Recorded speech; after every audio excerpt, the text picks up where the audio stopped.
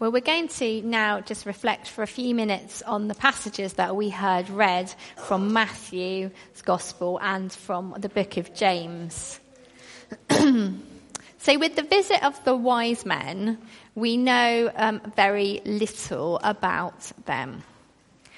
But I'm wondering what must it have been like for Mary and Joseph, a carpenter and his wife, to receive ambassadors into their home, magi, advisors to the king, to have them lay treasures at the feet of their toddler. And if you have a toddler in your arms now, you can imagine the bizarreness of 3 or 4 or 5, we don't know, ambassadors knocking on your door and laying gifts from afar, treasures at your child's feet, and more than that, worshipping.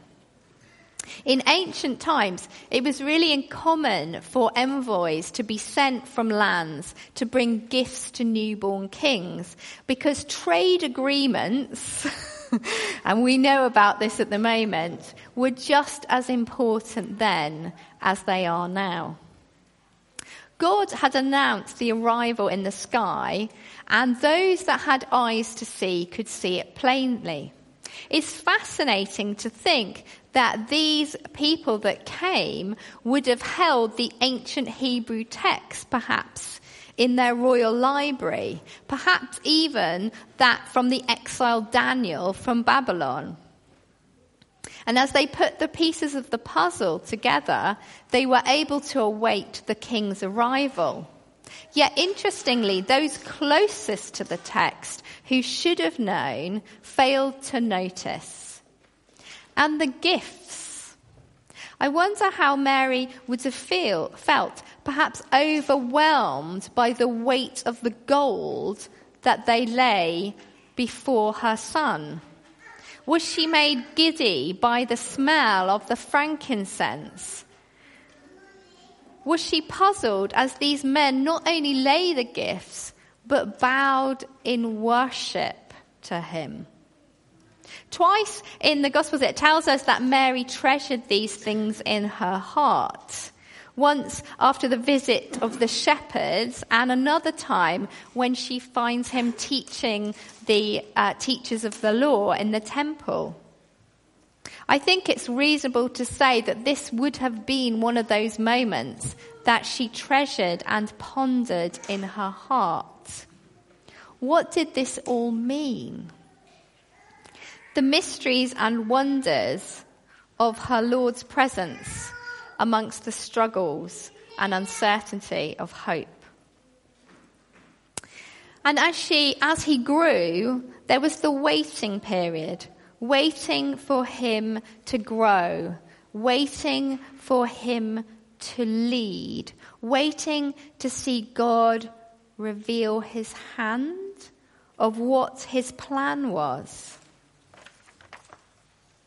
Did Mary, do you think, years later clock the significance of the myrrh as it was offered to her son on the cross for pain relief?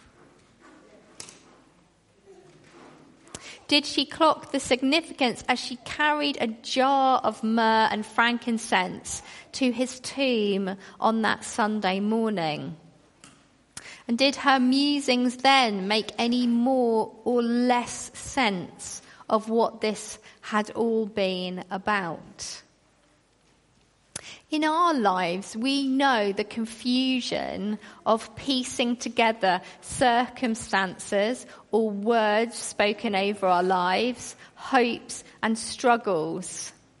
We know what it is to trust God with pieces that just still don't seem to fit, no matter how hard we try to reason it out. We're sometimes in life handed physical gifts that overwhelm us with thankfulness. We are, even when we're unsure why. We're overcome by those sweet-smelling moments that leave us staggering with praise at the goodness of God, when we're handed gifts And we're also handed gifts that we don't always want. Gifts that come in the shape of difficulties and puzzles we never seem able to figure out. As we look back at the year gone with thankfulness, there will be times that we'll identify as pure gold. God's provision in our lives materially. Perhaps there's been a new job or a house or a child or even a new dishwasher arriving at your house. These are lavish blessings poured on us, sometimes surprisingly, from our Lord. And there are also been in the past year those moments of intoxicating sweetness that have left us grasping for praise. Such as a precious conversation with a dying friend, perhaps a holiday experience, the first word or step from our child, or even 9s in our GCSEs. These have been moments of sweetness like frankincense. But mixed amongst the sweet and the precious lies the myrrh moments too.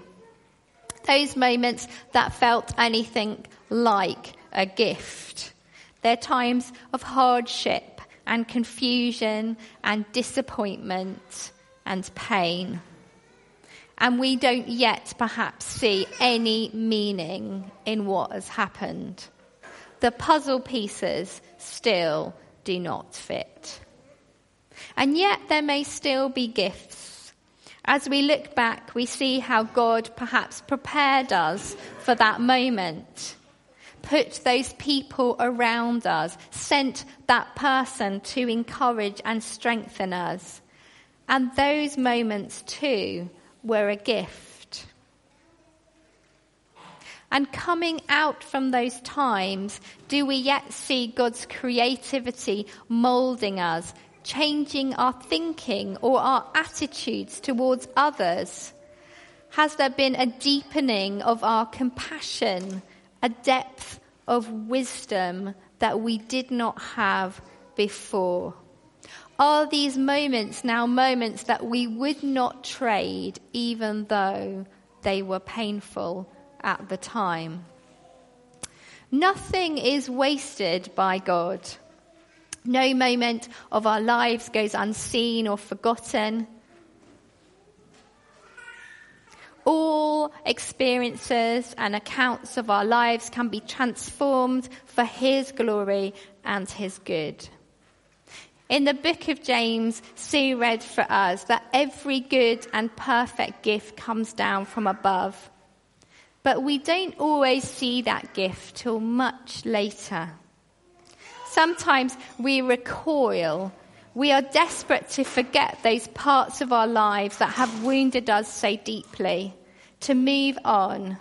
Yet that pain may be the transforming gift that God can use, and perhaps he already has. On Sunday morning, Mary's tears were turned to joy as she saw that God had overcome. Pain, crushing, heart-stopping, desperate, gut-wrenching, fearful pain did not have the last word. He had risen. What was birthed in that moment was faith unstoppable, joy unspeakable, hope that could never be extinguished again. And in our lives, as we look back and see the pieces of the now, and as we look forward, we see the hope of the not yet. Hope. Jesus has always the last word. Not pain, not failure, not disappointment, not regret. Jesus will make all things new. And so over the next 15 minutes, we were going to pause to consider. We're going to bring our pieces before God. We're going to acknowledge the gold, those material blessings we've received in the past year. We'll remember the frankincense moments, those moments or experiences that remain sweet and fragrant in our memories. And we'll do all this with thanksgiving. But we'll also pause at the same time to acknowledge the myrrh, those difficult moments to life made bearable through God's gift of people, of his presence, of his word. And we'll place them before him with hope for all that he will do to transform our burdens, our difficulties, and our pains for his glory. So I'll bring round some questions for you to discuss on your tables. Or you might want to think about these questions on your own in the cafe area.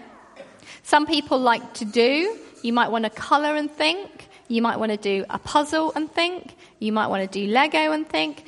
That is up to you. There's also loads of paper if you want to illustrate anything. This is your space and you have a good 15 minutes to do it. So, Joe, could I ask you to help me? Joe will bring some questions round and I'll bring some this way. But feel free to use this space for you. And at some point, you'll need the baubles on your table.